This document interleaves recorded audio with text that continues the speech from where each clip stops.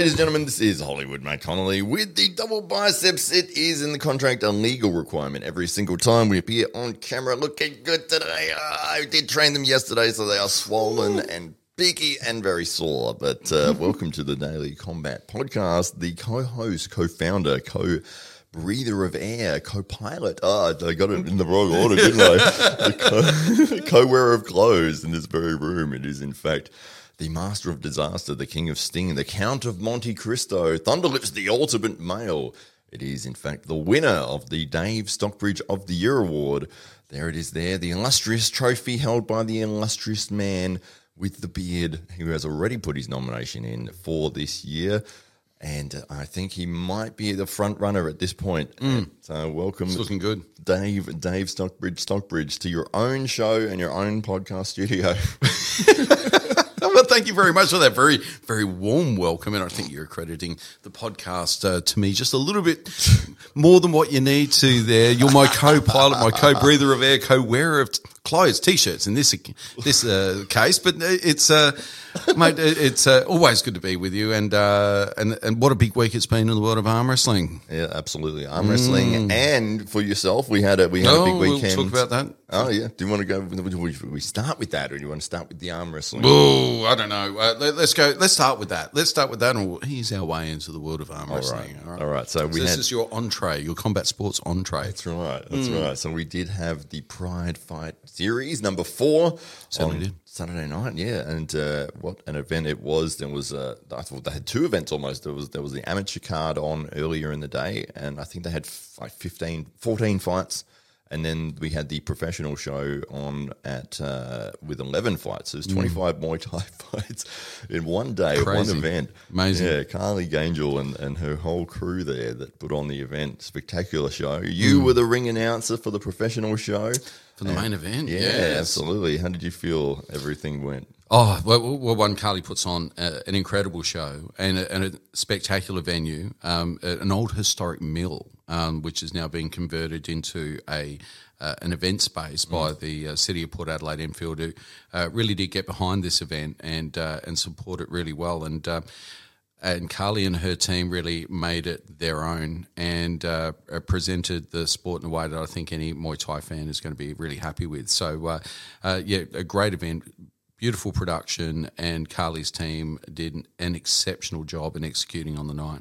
Absolutely, yeah. I mean, it ran flawlessly. I mean, apart from there was one moment where the ring did break, but they fixed that within like 5 minutes. Well, the guys just leapt up. There was like 30 guys just leapt out of the crowd. Where did they come from? They all had the perfect size bolts and everything. Oh, it was amazing, wasn't it? It was like a pit stop in a Formula One race. It was just bang. Everybody was up there, and minutes later we were all back on schedule. And all credit to the crew. They did a spectacular job on the night and made sure that everything ran smoothly. And the sight, the sound, the crowd were fantastic. You know, there was a great feeling in the room. And in talking to some of the fighters after, as you would have, you know, people could feel that. You know, it was a great energy in the room on Saturday night.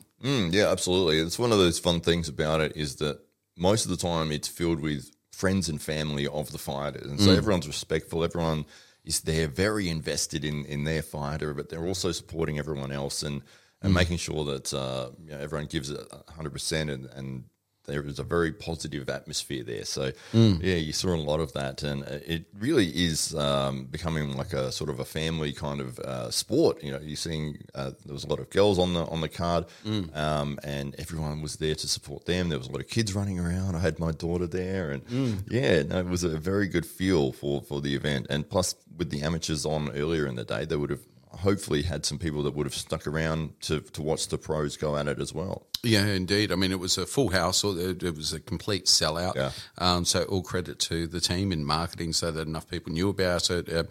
But as you mentioned, huge support from within the Muay Thai, kickboxing and MMA community. The gyms really got behind it. And as you said, women were really well represented on the night. It was a female bout that was a co-main event. Carly's always encouraging women into the world of Muay Thai, and of course a former Muay Thai world champion herself. Yeah. And there's a real emphasis there at Boars, her gym, to encourage girls into the sport at an early age. And it was a great spectacle. I enjoyed every minute of it. It was a great show. Absolutely. Yeah. What did you think of the main event? Did you get to see that fight? So I was ringside for most of that.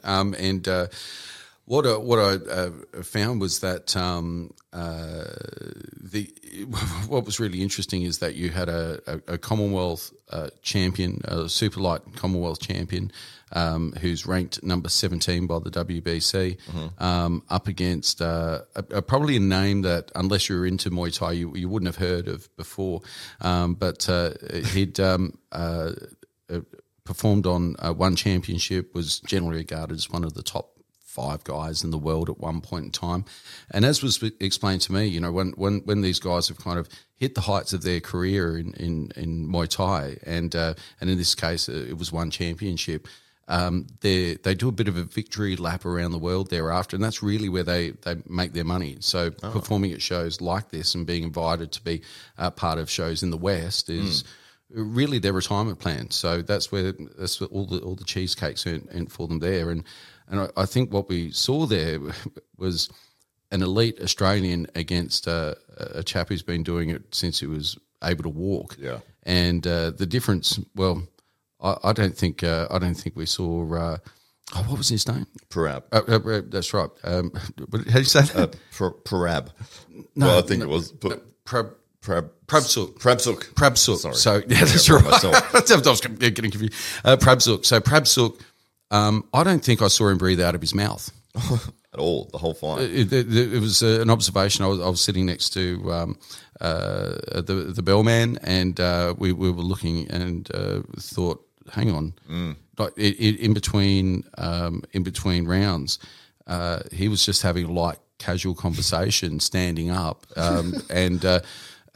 Whereas on the other corner, they were patching up, and there was a lot of recovery going on, and perhaps Sook could have just walked straight back in, and we could have done without the breaks, and it was absolutely amazing, and he didn't get a knockout or anything like that, and it certainly showed in the world of Muay Thai that there's levels, and all credit to Carly's team in order to bring somebody of that caliber over to Pride Fight Series. No, absolutely, yeah, for sure. And as you mentioned, Nick being a Commonwealth champion and being so highly ranked and experienced, stepping in on 5 days' notice for absolutely that fight. Unbelievable, isn't it? Yeah, 5 days' notice to take on somebody like Prabsuk. And going all the way through to decision and doing a great performance as well. I mean, it looked to me like Prabsuk was one step ahead the whole time, but Nick absolutely had a great opportunity to showcase his skills, and he did that to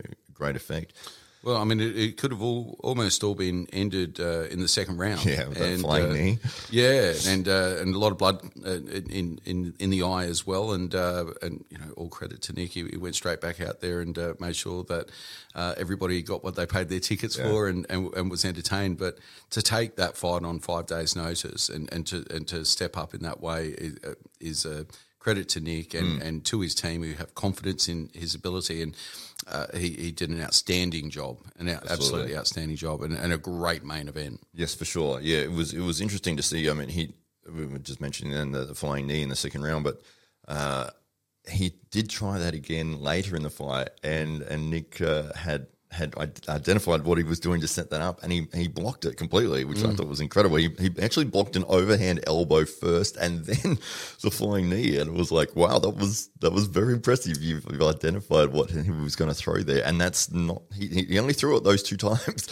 So to figure it out off the first go, it was very impressive. Yeah, indeed. So you kind of felt that Nick was trying to find a way through, and Prabsuk was probably feeling like it was going to be an easier fight than it actually was. I sensed, as the fight drew on, that Prabsuk was realising very quickly there wasn't going to be an easy knockout in this, and it didn't seem to matter how hard he hit. So he actually kind of pulled back a little bit and decided to settle in for the 5 rounds, and that just gave both fighters an opportunity to showcase what they had on offer. And with Nick, it was a lot of grit, determination, and great presence of mind and ring craft. And for Prabsuk, it was was his overall skill set combined with out of this world cardio. Yes. And any young fighter sitting there cage side or in the arena would have walked away with a lot up here. Understanding that's how it's done at the elite level. Absolutely, yeah. It was interesting to me watching the way that the fight played out. I felt that Prebsuk's ability to negate everything that Nick was doing, and it felt like he was ahead the whole time. I think for me, if I was pushing Nick, and this is from amateurs like armchair advice, or this is advice coming from an arm wrestler, by the way. Right. With somebody who's that much high level skill, elite skill, and they're so used to seeing the same kicks and the same punches and setups and everything coming at you, it almost feels like you've got to be unconventional and you've got to turn that fight into a brawl to actually land something. Because this guy, he's moving like he's done this a billion times. He's rolling. You've seen that kick. Yep. And even when shots did land, that he was rolling away from them. So it was very much, it felt like a 1-2 stop. 1-2 stop, one kick, stop, one punch, stop. I think if there was flurries of 6-7 punches, and you are leaving yourself vulnerable to getting knocked out in those situations, but it feels like that's probably the only way you're really going to confuse this guy to the point where it's like, he can see the first 4 and knows what to do and easily counters them, but then the 5th, maybe that's the one that lands, or the 7th or whatever. Yeah. So as again from an armchair expert opinion, I just feel that it looked to me like Nick was doing fantastically with his skill set. He was defending well, and he was pressuring and he was attacking. He was definitely doing that. That's right, but he was going to very obviously lose the decision. To me, like after the first round, it was like, if you keep doing what you're doing, I think it's going to end in a decision loss for you. Yeah. If you want to win this fight as a knockout, you're going to have to caution to the wind and just throw everything and throw, these crazy wild combinations turning into a brawl. I think that's the only path to victory there. Yeah. And Nick always felt like he was in the fight, and right to the end. It wasn't, it was certainly a dominant performance from Prebsuk, but when you look at Nick's always had an answer, was always pressing forward. And at any point in time, you've always got that puncher's chance. And I'm certainly not denigrating Nick and saying that was his chance, but he was always in it, and anything could have happened right to the end because he kept being in good positions. He was defending really well, and as much as Prebsuk didn't seem to be working too hard in terms of cardio, Nick was able to take it to him every step of the way. So.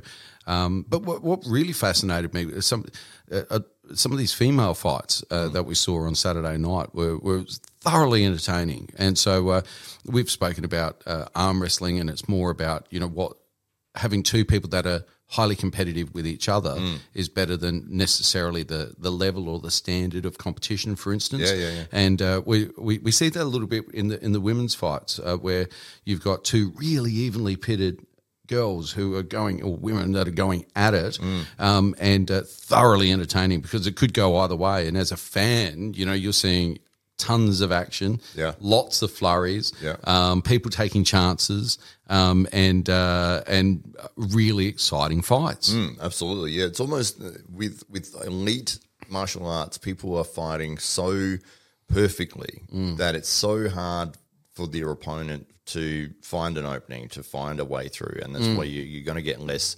knockouts, you're going to get less spectacular moments. But Indeed. When you can get two people who are very good, very highly skilled, but they are willing to throw caution to the wind and they are willing to flurry at each other and try to knock each other out, and that's where it gets super exciting because it's like, this person has the ability. They're not just going in there as a crazy, guy off the street trying to throw haymakers. They are setting things up, but they're going for it, and they're trying to win this fight by knockout, or they're very much trying to win with the most violent technique possible. Yeah. Well, and any of those fights could have gone either way. And so the night started off with Skylar Chatterton and Shari Davis, and progressed through. So we had Tamara May versus Casey Coombe, and Casey taking away the victory there. And then one of the standout female performances of the night came from Kayla Nassis and Penny Godfrey. So that was one of the fights of the night. And Penny walking away with the victory, one of our favourites here on the podcast, of course. Yeah. Penny's graced us with her presence on a couple of occasions and really growing as a fighter. So we've now seen Penny turn out on several occasions, and every time she's showing us just something more of her potential. Absolutely, yeah. She is restricted because of her height, being a shorter female. But in the fights that I've seen leading up to Saturday night, she was always playing a game of, I need to work my way inside, and that's where I can find success. Whereas on Saturday night, she was fighting really well from everywhere. She fought on the outside just as much as the inside and looked just as comfortable doing it. And it was like, well, that's impressive. She was getting a lot of success on the outside. She was kind of sidestepping and then coming in across, and certainly those points added up as the rounds progressed. That's right, yeah, for sure, and started smiling from the second round on. I think the first round she was it was a little bit of a feeling out process between both of them as to what they needed to do and how to be effective. But from that second round, you saw her as soon as Penny started to smile. She's confident now. She's got this, and here we go. And she did a tremendous job for the rest of the fight and ended up with a decision victory. One of Carly's proteges there out of Boers. Penny's career continues to head in the right direction. I'm sure we'll see a lot more of Penny in the next 12 to 18 months, and see her stage just get bigger and bigger. Tavita Maka, shout out to Tavita's brother, who bumped into in the car park, and you don't normally not the types of people you want to bump into in the car park, but no, Tavita's brother was kind enough to thank me for pronouncing his brother's name correctly, as other pronouncers had got. Other announcers had got that wrong. Yes, pronounced that wrong. Yes, and so shout out to Tavita. I've put a lot of work into that one, mate. And it's one of those names I love saying, Tavita Maka. I mean, it's awesome. It's such a great name. Yeah. Dylan walked away with the win on that occasion, but Tavita's a staple on the cards of in South Australia Muay Thai and kickboxing scene. We've seen him at DFC as well. I'm sure we'll see Tavita make a move back into either the cage or the ring very, very soon and enjoy more success. But Dylan, all the way from Bones MMA in Victoria, walked away with the victory on that occasion. Co-main event. So we had a female main event, and then the boys went at it, and we've already spoken about Prabsuk and Nick Keros, but Rosie Comless and Shannon Tilbrook, Shannon the Cannon. That's the one. So I was really hoping Shannon would win, because it's really cool to say Shannon the Cannon again. I just love it. But Rosie walked away with the victory on that occasion, and Shannon certainly enjoyed the hometown support, but that just wasn't enough to get her across the line against Rosie, who looked very, very polished in the ring on Saturday night. Absolutely, yeah, for sure. That's right. It was a great fight. 5 rounds and went to decision. It did look like Shannon was pressuring the whole time, moving forwards, throwing a lot of punches, a lot of kicks, a lot of side roundhouse sort of kicks. But Rosie was picking her moments, and everything she threw was just snappy and crisp and like landed with power. And it was sort of like that one that she threw and landed, was almost negating the 10 previous ones that Shannon might have thrown that were sort of half blocked or, had half landed, and then you hear whack, and it's like, that was all right. It was a casual observation, and there may be nothing to this at all, but, occasionally you just see an athlete and it's not their night, and for whatever reason, it seems Shannon's timing wasn't quite there. She didn't seem quite comfortable in herself.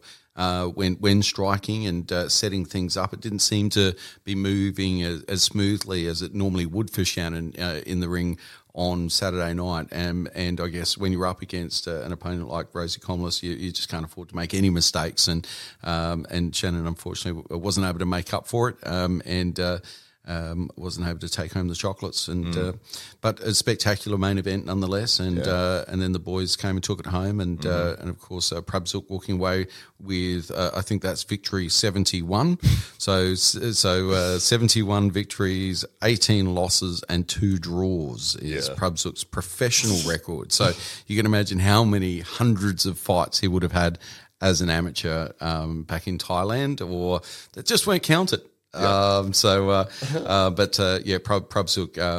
although we weren't able to get a post-match interview with him, unfortunately, his English isn't the strongest, but he was a very gracious and very respectful and a lovely chap to meet backstage, and as are most of the fighters that we're fortunate enough to come across, who they're very, very gracious and accommodating, and always happy to have a bit of a chat and say good day. So I'd like to personally thank Carly for inviting me to be a small part of her very, very big event, and thank her team who did an amazing job, the volunteers and Carly's dad and the Boars guys that all came out to support the event, who do such a good job at every Pride Fight Series event, I really feel like Pride Fight Series has found its home now at the Hearts Mill, and I'll look forward to being back there next time. Absolutely, it was a funny moment when you were backstage with Prabhsuk. Trying to ask him what his record was, because it wasn't written in, and it was like, I need to know what his fight record is. It was hard to find. In the age of the internet, you expect these things to be at your fingertips, and it's like, who is this enigma? Why don't we know? That's right. And then you're trying to explain to him, how many fights have you had? And he couldn't understand it. It was like, your record, right? Fight record. That one. And then he wrote it on my phone, actually. And it was 90, 70, 20. And it was like, is that 90 wins? 70? No, 90 fights. 90 fights. Wow. 70 wins, 20 losses. Yeah, which, as his coach mentioned afterwards, wasn't entirely accurate. No. So, but nonetheless, it was close enough, and no one was going to besmirch the great Prabhsuk for getting that wrong by a couple. He didn't mention his draws, but no one cares about the draw. Obviously, Prabhsuk doesn't. If Prabhsuk doesn't, that's all that matters to me. Yeah. Especially if you see him kick those pads, it was like, whatever you want is fine, mate. You can have one that you want. My money, like, I don't know. Now it's like he's made out of, like, his bones are made out of like concrete and carbon fiber or something. It was just or titanium. It was just incredible to see an athlete at that level in person, and have that privilege of being so close to the ring, and to be able to see that firsthand. It was something I'll take away to the grave. I can assure you. So, well done, Carly and the whole team. An amazing night, and I think for any fan of Muay Thai, if they get the opportunity to come to a Pride Fight Series event, their money will be very well spent. So, for sure. Look forward to dates for next Pride Fight Series. That'll be Pride Fight Series 5. I'm sure that'll all be announced in the not too distant future. And in the meantime, though, for people that may have missed the night or too stingy to pay for the pay-per-view, maybe, we've got a highlights package. So you're going to see some of the highlights of some of the biggest fights of the night. That'll be released on the Daily Combat Podcast Facebook page, and that'll all be emerging very, very soon. Or you might be able to follow it on either of our Instagrams, I'm guessing. So Matt Connolly 13, I think, if you jump on the Instagram. That's great. Lucky 13, lucky for some. And Dave Stockbridge Announces is the other one. So, head over there and you'll be able to get all caught up with Pride Fight Series 4 and be ready for Pride Fight Series 5. That's right. Spectacular event, amazing ring announcer. He was all right. He was all right. A bit loud. I think you did a tremendous job on the night. You really did. I mean, as a lot of people I saw coming up to you afterwards, or even during, and just saying, mate, you're doing an awesome job. That was fantastic. Best guy in Australia. So you are things people say when they're intoxicated. It's amazing, isn't it?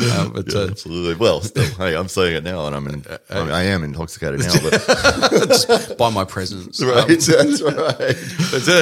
It was a great night, and the audio visual team did a spectacular job. So Chris Murch's team were there, and made us look good. And I think a very, very professional, beautifully branded, nicely put together all of the volunteers were uniformed up in the classic Pride Fight Series black with the event T-shirt, looking great. Noted, we didn't have two ring girls. We had a ring girl and a ring boy, so just to balance things out a little bit too. So the ring boy was getting more cheers than he was doing all right, wasn't he? He had the 3/4 pants on, a nice tight T-shirt, and the mums loved it, didn't they? So he kept wiggling his hips as well. he was working it. He was working it. He was making sure. So that was great.